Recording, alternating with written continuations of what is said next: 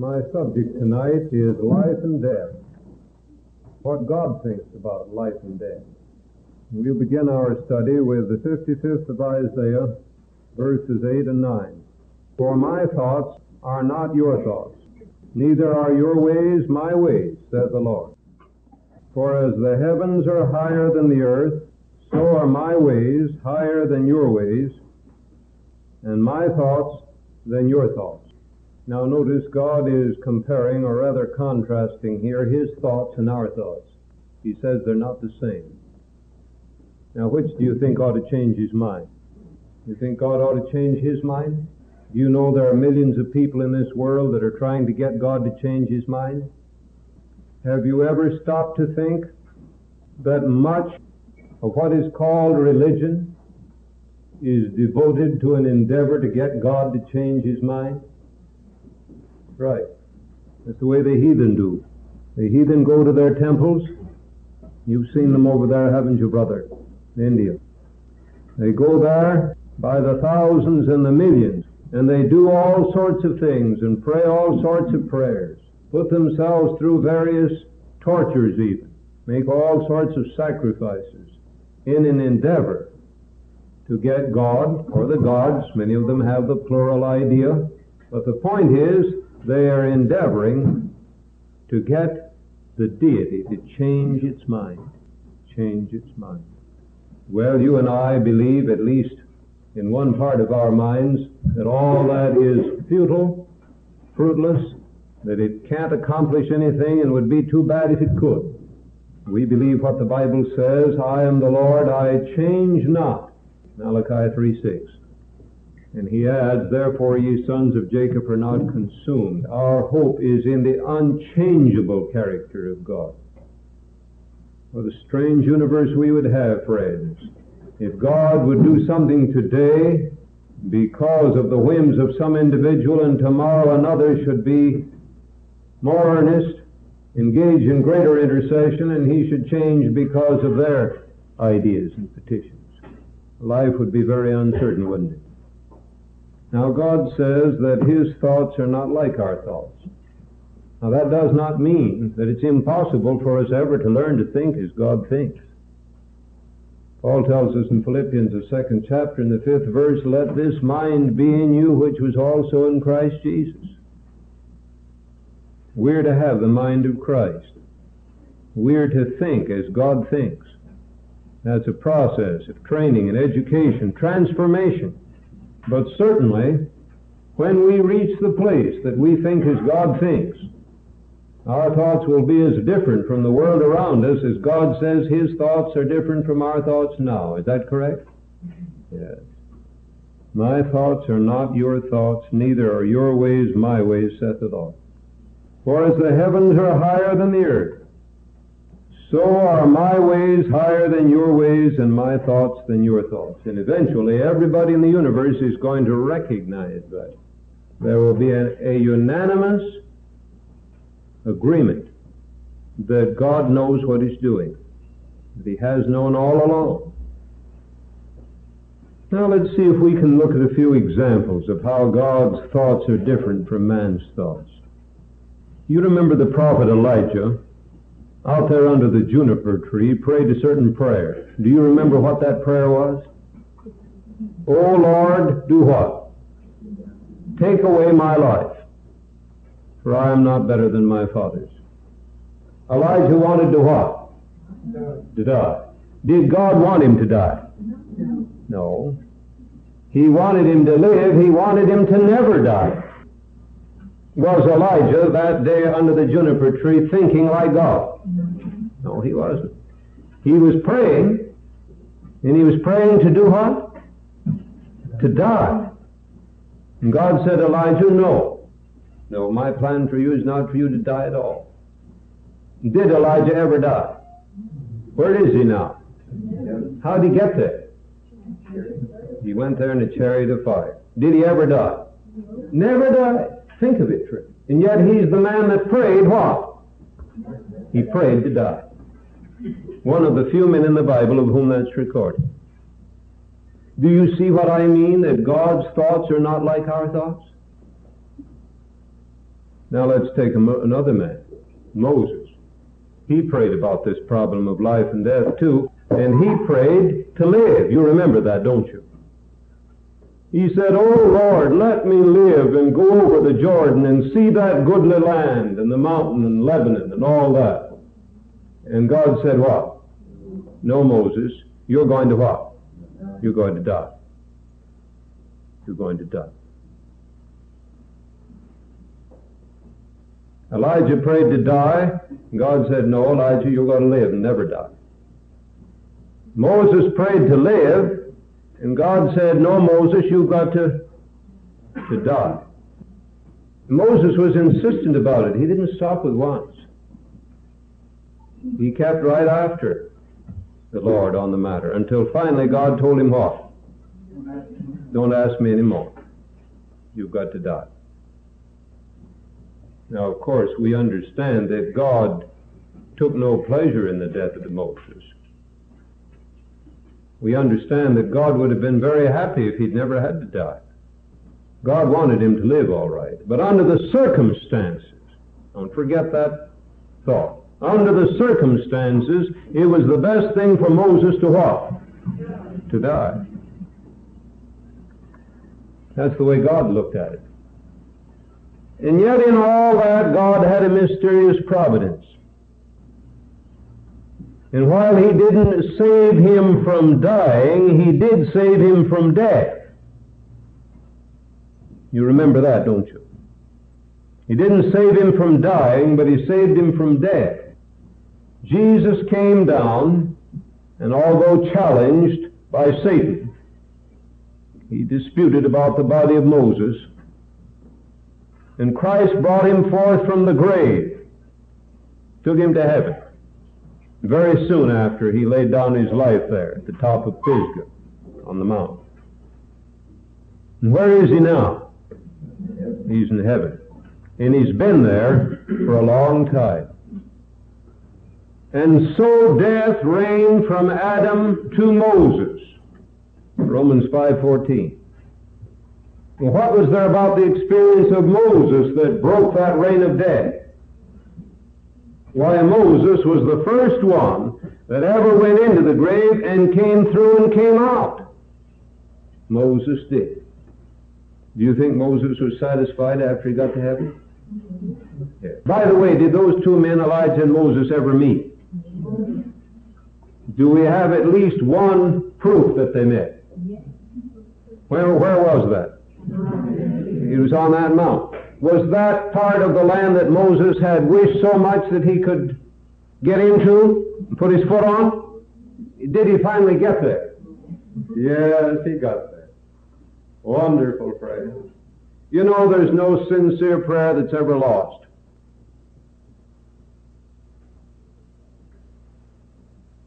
But God has his ways of answering our prayers.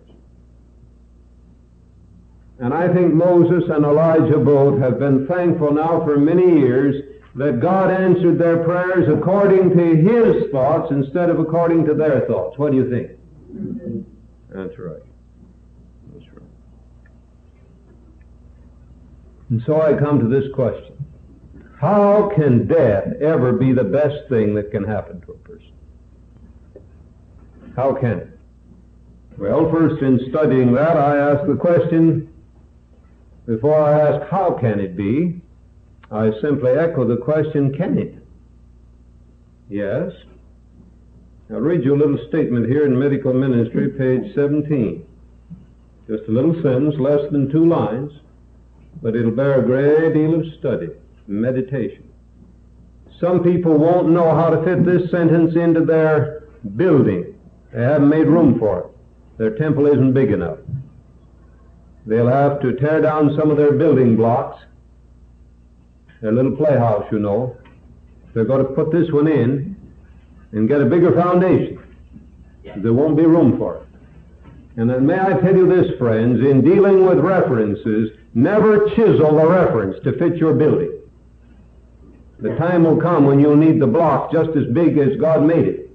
It'd be too bad if you chiseled it all up so it's only half as big as God made it. You need the full reference, the full statement, the full truth, in other words, of every statement that God has ever made.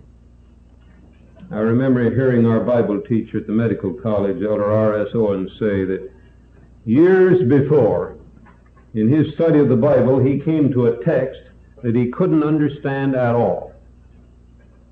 And the more he studied it, the less he understood it, and he finally almost wished it wasn't in the Bible.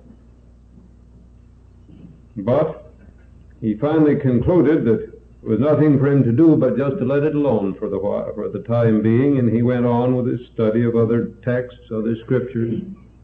And finally, a long time afterward, he was studying along a certain line of thought, putting texts together as he did. He was a wonderful Bible student.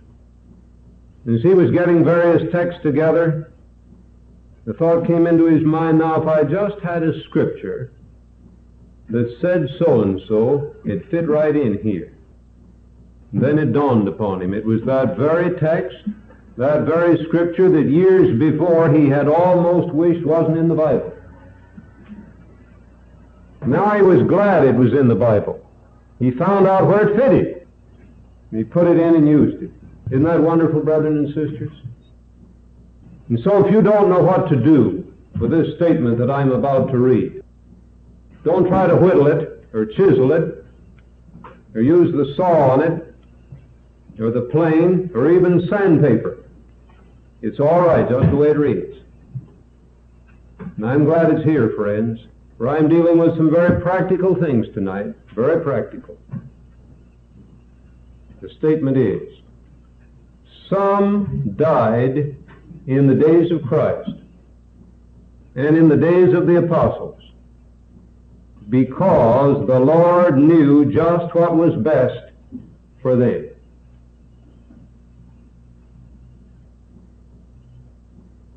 I'll read it again. Some died in the days of Christ and in the days of the apostles because the Lord knew just what was best for them. You know, sometimes I hear expressions that sound like this.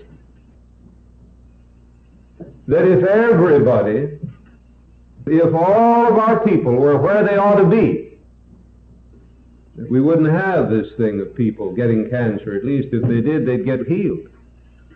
Did you ever hear expressions like that? They're not always worded the same way, but that's what it boils down to. That if we were only where we ought to be, then we'd see the miracles wrought and the sick raised up. But somebody says, well, Brother Frazee, don't you believe that? Well, across the page on 16 is something that sounds just about like it, so I'll read it. If we will take hold of the Master, take hold of all the power he has given us, the salvation of God will be revealed. Let me tell you that the sick will be healed when you have faith to come to God in the right way. We thank God that we have the medical missionary work. There must be a reformation throughout our ranks. The people must reach a higher standard before we can expect the power of God to be manifested in a marked manner for the healing of the sick. Now that says almost what I said a while ago, doesn't it?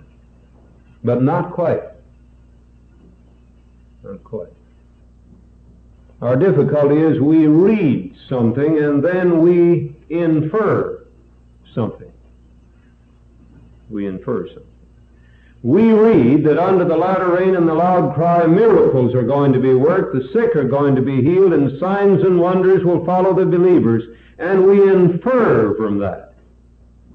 We're there now. That would be the answer to all of these problems.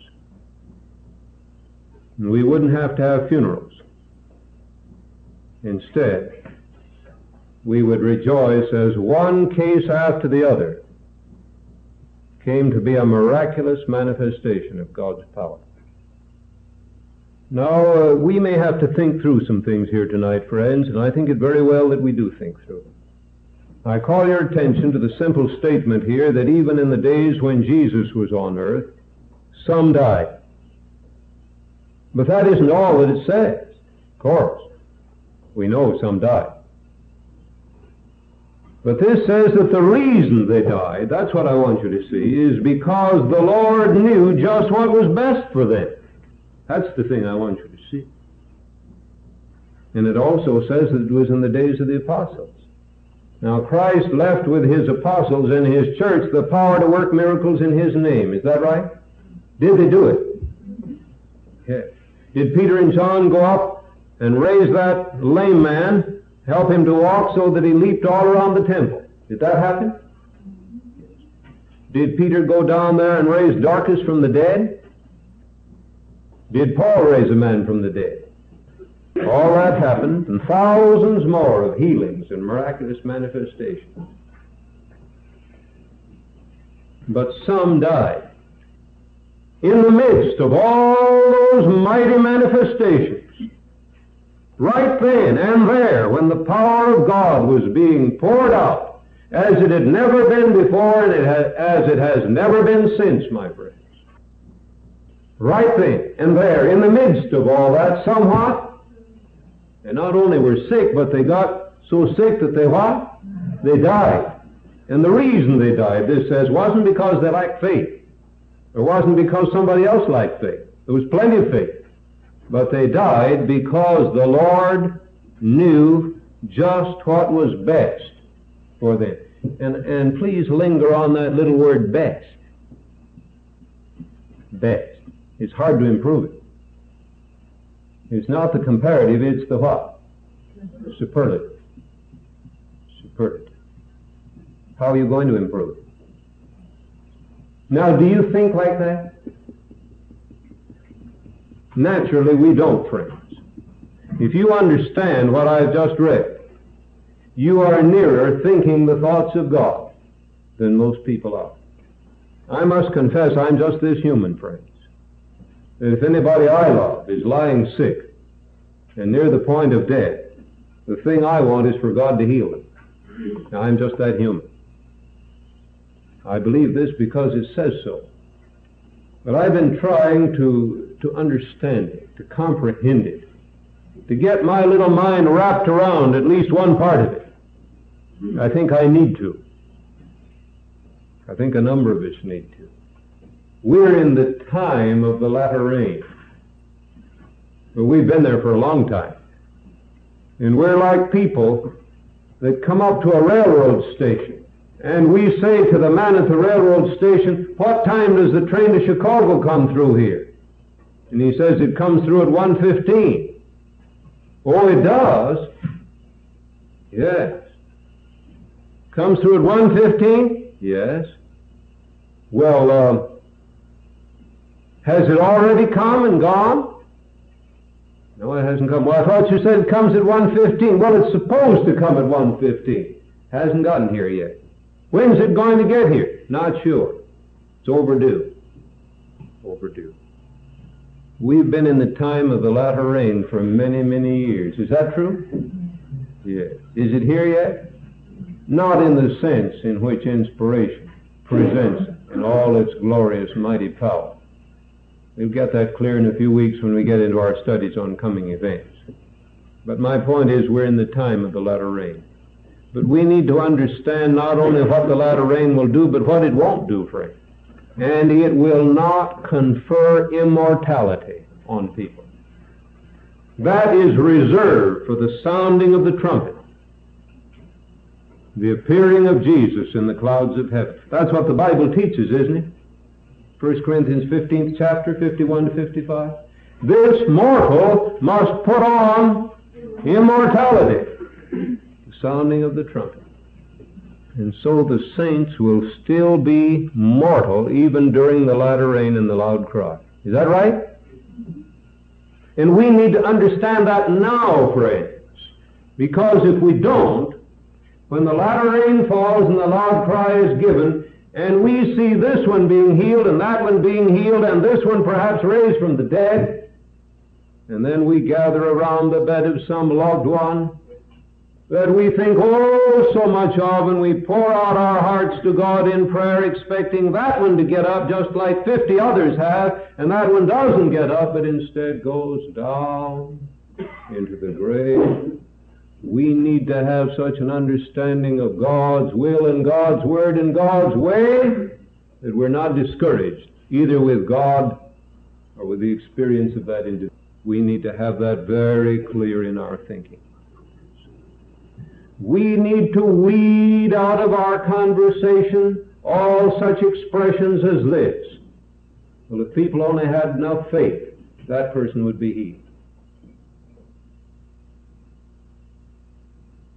Some died in the days of Christ and in the days of the apostles because the Lord knew just what was best for them. Now, I'm going to try to study that. I don't expect to exhaust it, friends, and it's so different from our ordinary thinking that probably we can meditate upon it for a good many months without exhausting it. Turn now to the 7th of Ecclesiastes, the first verse. I raise the question, what is the purpose of life? Why do men die? When should men die? If ever. This says it was best for some people to die, and that's why they died, even when Jesus was here on earth. What is the purpose of life, and when should people die? Is there time to die? Yes, there is, friends. The 3rd chapter of Ecclesiastes and the 2nd verse says so. A time to be born and a time to die. A time to die. Did you ever hear a little child when 7 or 7:30 or 8 o'clock, whenever the appropriate time comes around, mother says, well, darling, it's bedtime now. Oh, Mama, can't I stay up a little longer? Well, what happens then? Now that depends, doesn't it, friend? And there's been many a soul in this world that when heaven's time, bedtime, has come, many a soul has looked up to God and said, oh, can't I wait a little longer before I go to bed? But if it's really heaven's time for bedtime, it's a good thing to go to sleep, friends. Did you know that? Do you remember that man Hezekiah? Must be an important story because it's one of the few things in the Old Testament that's told in 3 different books, the same story over. You can read it in Kings, you can read it in Chronicles, you can read it in Isaiah. It tells the story. Same one, 3 different times. You remember the story. Hezekiah fell sick. He was about to die, and the prophet came to him and said, Hezekiah, set your house in order, for you're going to die. What did Hezekiah do? Turned his face to the wall, and he said, Father, can't I stay up a little longer? I'd hate to go to bed now. I don't want to go to sleep. And he prayed. He prayed. And he got so earnest and intense about it, I don't know that I can explain it all, but I'm under the impression that Hezekiah became so determined and anxious about the matter that if he had died then, he might have died in discouragement. And God, in His mercy and love, said, all right, Hezekiah, I'm going to add how much time? 15 years to your life. Instead of going to bed at 8, you can stay up till 9:30. And probably Hezekiah, like a little child, said, oh, goody, I'm so glad. Yes, he did. His psalm of praise is written there. He was just, as we would say, tickled. And well, he might be, as we would say. We probably all would if we'd been in his place. But do you know what happened during those next 15 years? He made the greatest mistakes of his life. He made the greatest mistakes of his life. I don't mean he lost his soul.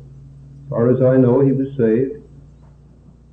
But it could be, friends, that it would have been better if his bedtime had been God's bedtime. Do you see what I mean?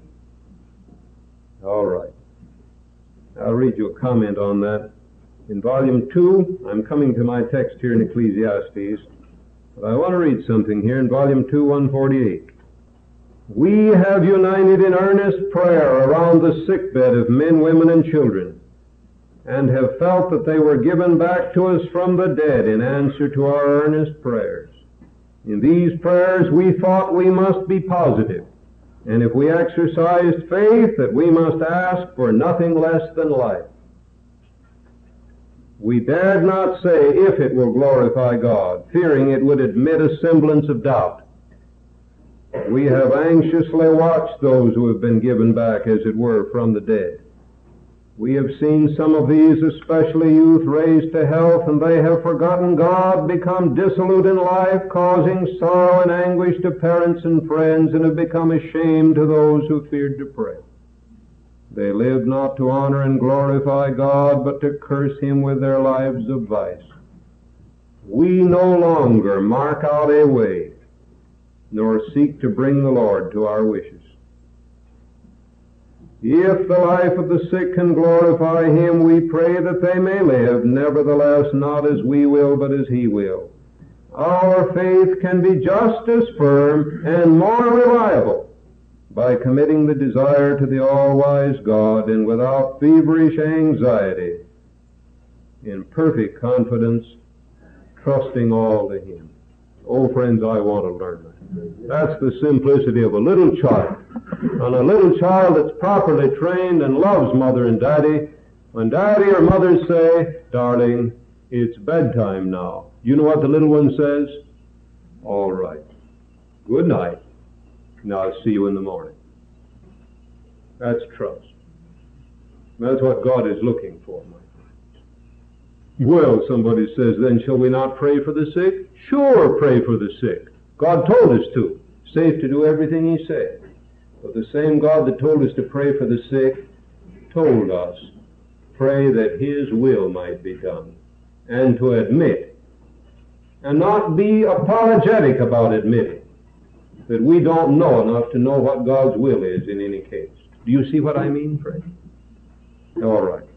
Now I come back to Ecclesiastes 7 and my question. What is the purpose of life anyway, and when is it time to die? He's already told us in the 3rd chapter, in the 1st and 2nd verses, that there's a time for everything and there is a time to die. A good name is better than precious ointment, and the day of death than the day of one's birth. Did you know that was in the Bible? You know, most people think a birthday is a wonderful day. Why, yes.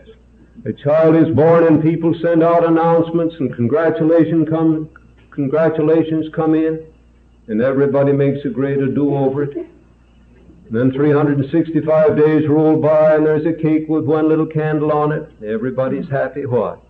It's a birthday, celebrating a birthday. That goes on and on, year after year. Birthday, wonderful thing. Well, it is quite a thing, isn't it, friend? After all, we wouldn't be here if we hadn't been born. So it's quite important. But the wise man says that there's something better than the day of one's birth. He doesn't say the day of one's birth isn't good. He just says there's something better than that. What is it? The day of death. No wonder God says His thoughts aren't our thoughts.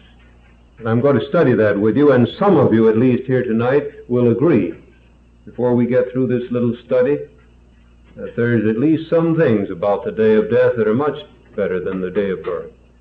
A good name is better than precious ointment, and the day of death than the day of one's birth. It is better to go to the house of mourning than to go to the house of feasting, for that is the end of all men, and the living will lay it to his heart. Sorrow is better than laughter, for by the sadness of the countenance the heart is made better. The heart of the wise is in the house of mourning, but the heart of fools is in the house of mirth. It is better to hear the rebuke of the wise than for a man to hear the song of fools. For as the crackling of thorns under a pot, so is the laughter of the fool. This also is vanity. You know, there's something about human life, and especially in this modern 20th century. It wants to keep everything running in a way of laughter and gaiety and mirth, as if that was the great end of life. Some of the highest salaries in this world tonight, friends, are paid to comedians. Did you know that? People to amuse people. Some of those poor fellows have ulcers too. That's right. They get sick and tired of it themselves. They have to keep it up, for that's the way they earn their money. Now the wise man, and he had plenty of all that to draw on. He tasted everything this world offered. And he says it's better to go to the house of mourning than the house of feasting. You'll learn something, he says. You'll learn something about the meaning of life. Now let's go back to our first verse and see if we can get at the real key, the real germ. A good name is better than precious ointment, and the day of death and the day of one's birth. Those two thoughts are linked together. The good name with the day of death. The name in the Bible, of course, stands for what? Character. And a person who has developed a good character has accomplished the purpose of life. A person whose name is written in the book of life, never to be blotted out, has accomplished the reason for which he was born.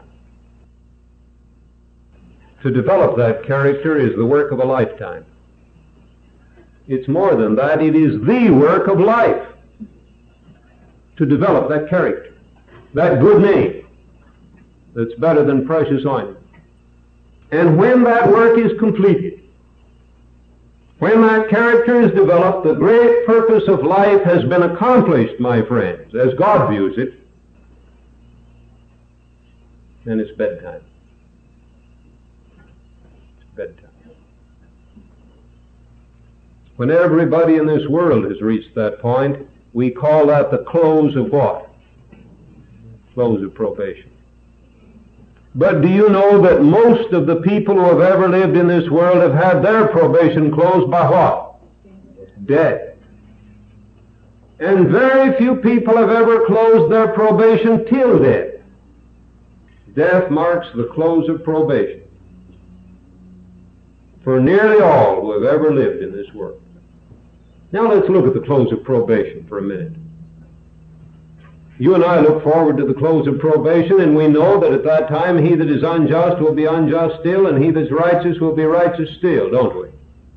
I want to ask you something. When the saints are all numbered and sealed, and probation is closed, would you pray to stay in this world another 100 years? Or 50 years? Or 10 years? What would you pray? To get out as quick as possible, is that right? Because the reason for being here has been accomplished. Is that correct? Could that be just as correct with a person that reached that point where God saw that he was ready to close his probation before the world as a whole had closed its probation? Could that be possible? Yes, friends, it could. If Hezekiah had died, when God told him, set your house in order, for your time has come to die, would Hezekiah have been saved in the kingdom of God? Not only that, would a lot of trouble have been saved to Judah and the kingdom? Oh, yes. I repeat, friends, the great purpose of life is to develop a character, a good name. Now, do you know why that's the great purpose? Well, I'll tell you. Heaven keeps a school, the university of the universe. And God is looking for students to enter that higher course of education. But you must have your credits. You must pass your entrance examinations in this life. And the great purpose of life is to get to the place where you can pass those examinations. That's why we haven't time to spend with a lot of subjects that we can't take with us to the higher school. That's why the Spirit of Prophecy says that we should weed out of our courses the things that students can't take to the higher school. We need all the time to spend on the things that are required for admission there. Some people are so busy getting the things that are required for admission here They lose sight altogether of the things that are required for admission there. But now my point is, here's a person. He lives a certain length of life, and all the while heaven is superintending his education, not merely in books, but in life, for that's what life is. Life is the great preparatory course in the education of eternity. But finally, that individual gets to the place where God, looking upon him, says, he's ready. I can admit him now to the higher school. And God says to that man, I'm ready now for you to close your probationary period. And what difference, my friends? I say this not thoughtlessly nor heartlessly. What difference does it make whether the thing that closes that man's course is an automobile hitting him on the highway, or the germ of tuberculosis, or cancer, or any one of 10,000 other things? What difference does it really make in the great long view of eternity? If he's ready, if heaven's time has come for him to close his schoolwork here. Oh, friends, the important thing is this. Remember, this is the vital thing in all I'm studying. A man may be ready one time and not ready another time. I think of experiences of men in this movement. I think of Dr. John Harvey Kellogg, one of the most brilliant minds that this denomination ever had. What a worker he was, how much he accomplished, the books he wrote, the lectures he gave, the operations he performed, the sick people he helped, the prayers he offered that were answered, the great humanitarian work he did. There was a time, my friends, when the spirit of prophecy said itself that he was a converted man. That's what it says.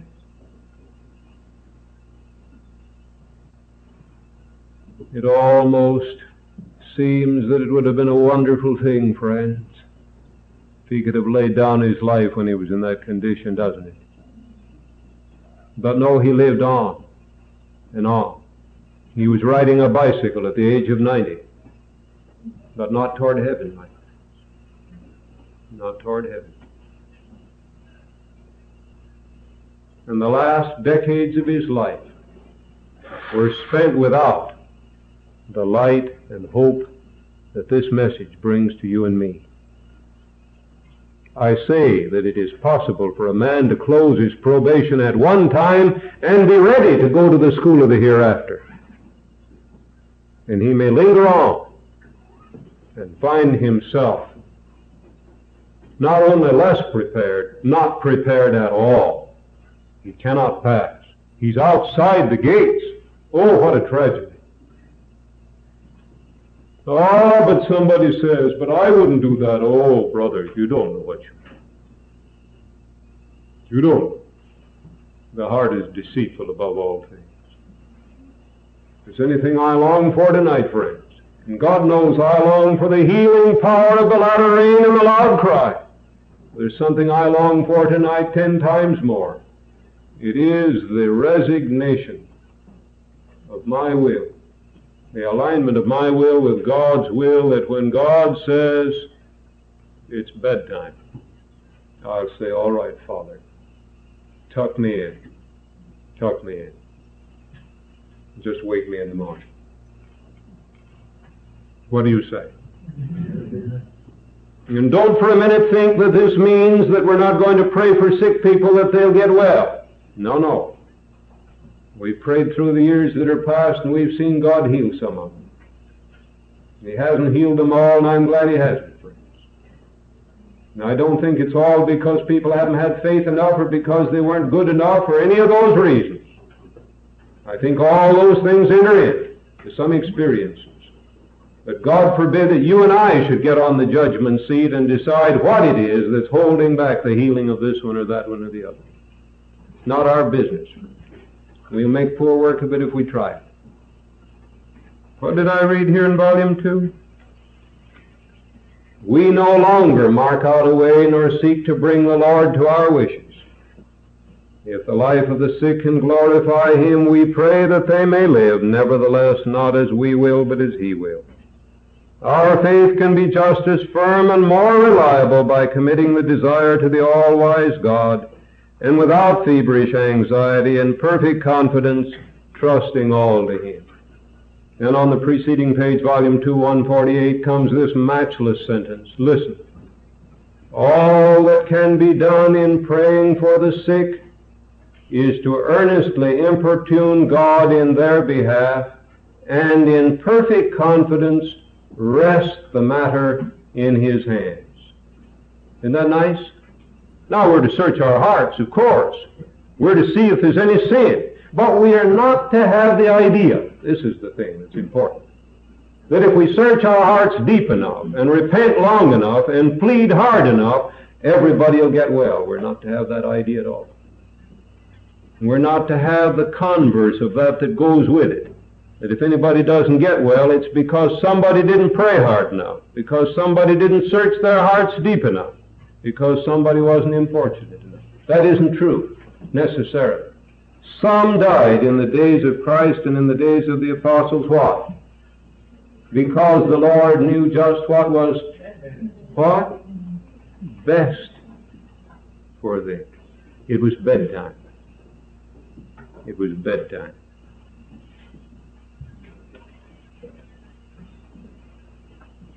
I want to turn over now to the 5th chapter of Hebrews.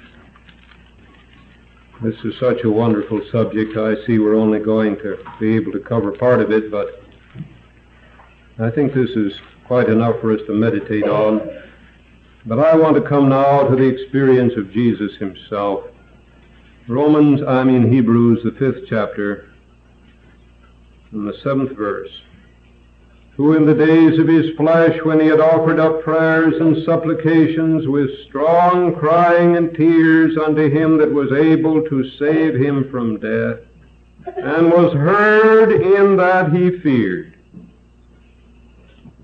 He prayed to God to do what? To do what? Save him from death. Father didn't hear him, did He? What does it say? Says he was heard. Oh, was he? Was his prayer heard?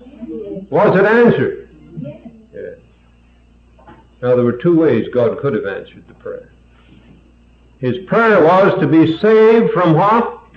Death. Now, God could have answered that prayer by saving him from dying. But God didn't answer his prayer that way. But there was a second way that God could answer his prayer.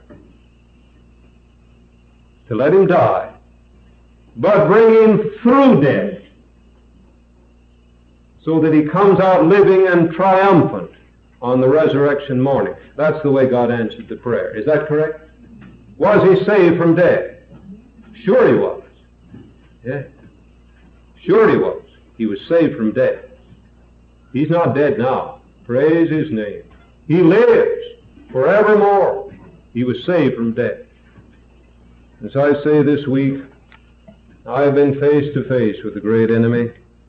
I stood by the side of my dear brother down there in Mississippi, and as I held his hand and read the promises, and we prayed together, I tell you, something came into my soul of nearness to the eternal world, more than I felt it in a long time, perhaps ever. I said to him Wednesday evening, as we were meditating there in the twilight, I said, you know, Doctor, I said, being with you here and looking at the things that you and I have looked at here, it just makes me seem as if we were standing here on the edge of the valley and we look out across the river, and right across there is the evergreen shore. There's Jesus and there's the angels. Because I said, as sure as can be, you are right on the threshold of one of two wonderful things. Either God is going to miraculously heal you by a most outstanding miracle, or else you're going to lie down to rest in Jesus' arms and wake up in the resurrection morning, which to you will seem just 1 minute from the time you go to sleep till you wake up. And as I sit here with you and we look out there, we're looking at those two wonderful things. Wouldn't it be wonderful if God should hear our united prayers and you would get up from this bed perfectly well. Wouldn't that be wonderful? Why? If that's the thing that's going to happen, we're right on the threshold of it, almost as if we could reach out and grasp it. If it's going to come at all, it's going to come right away with that, dear brother. But I said, if the other wonderful thing happens, then we're right on the edge of that, for you only have a little time longer here. In just a little while, you're going to be lying down in Jesus' arms, and then the next moment, as far as your consciousness is concerned, wake up and meet Jesus and the angels. And I said, thank God, we just looked right across the valley, right across the river, and there it is. We're going up together to the gates of the city of God.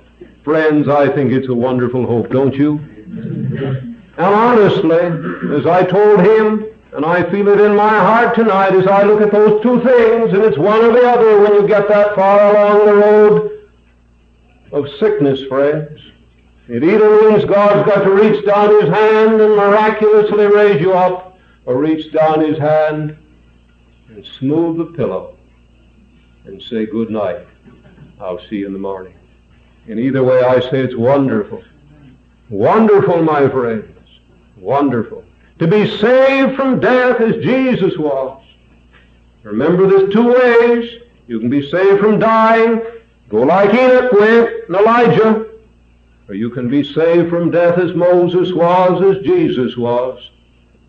I was about to say you can have your choice. No, that's just exactly what you don't have.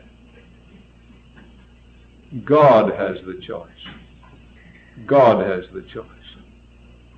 And when Paul was looking at it in the first of Philippians, he said, honestly, if I had the choice, I don't know which I'd choose. To remain in the flesh seems to be more needful for you. But he says it would be wonderful to depart and to be with Christ. To Paul, it just seemed like 1 minute from the time he died until Jesus would come. So he said to depart and to be with Christ, overlooking, as it were, the great span of centuries which humanity goes through, but which Paul knows nothing of. It's all 1 moment from death till the resurrection. Oh, friends, the Christian's hope is a very practical, real thing. Aren't you glad? Oh, death, where is thy sting?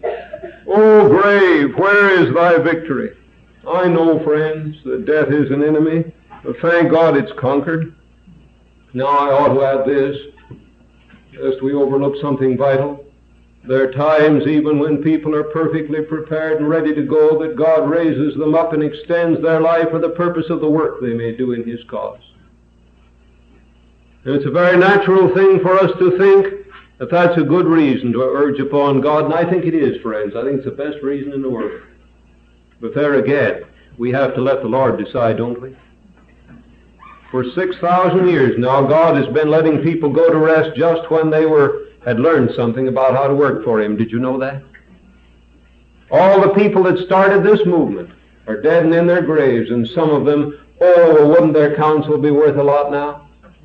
Wouldn't their leadership be worth a lot? Wouldn't their service be worth a great deal? But if they were here, some of us might be standing by watching them instead of getting the experience ourselves. And so again I say God knows what he's about. And the greatest thing that you and I can do is to have enough faith in God to believe that he knows better than we do. And to have enough love for him to say, all right, Father, whatever you say is all right. That won't keep us from praying. It'll enable us to pray much more intelligently and much more effectually and effectively. Trusting God's wisdom, we shall be restful. Trusting his love, we shall be obedient. Trusting his almighty power, we shall be delivered from fear, both for ourselves and our loved ones. This media was brought to you by Audioverse, a website dedicated to spreading God's Word through free sermon audio and much more. If you would like to know more about Audioverse, or if you would like to listen to more sermons, please visit www.audioverse.org.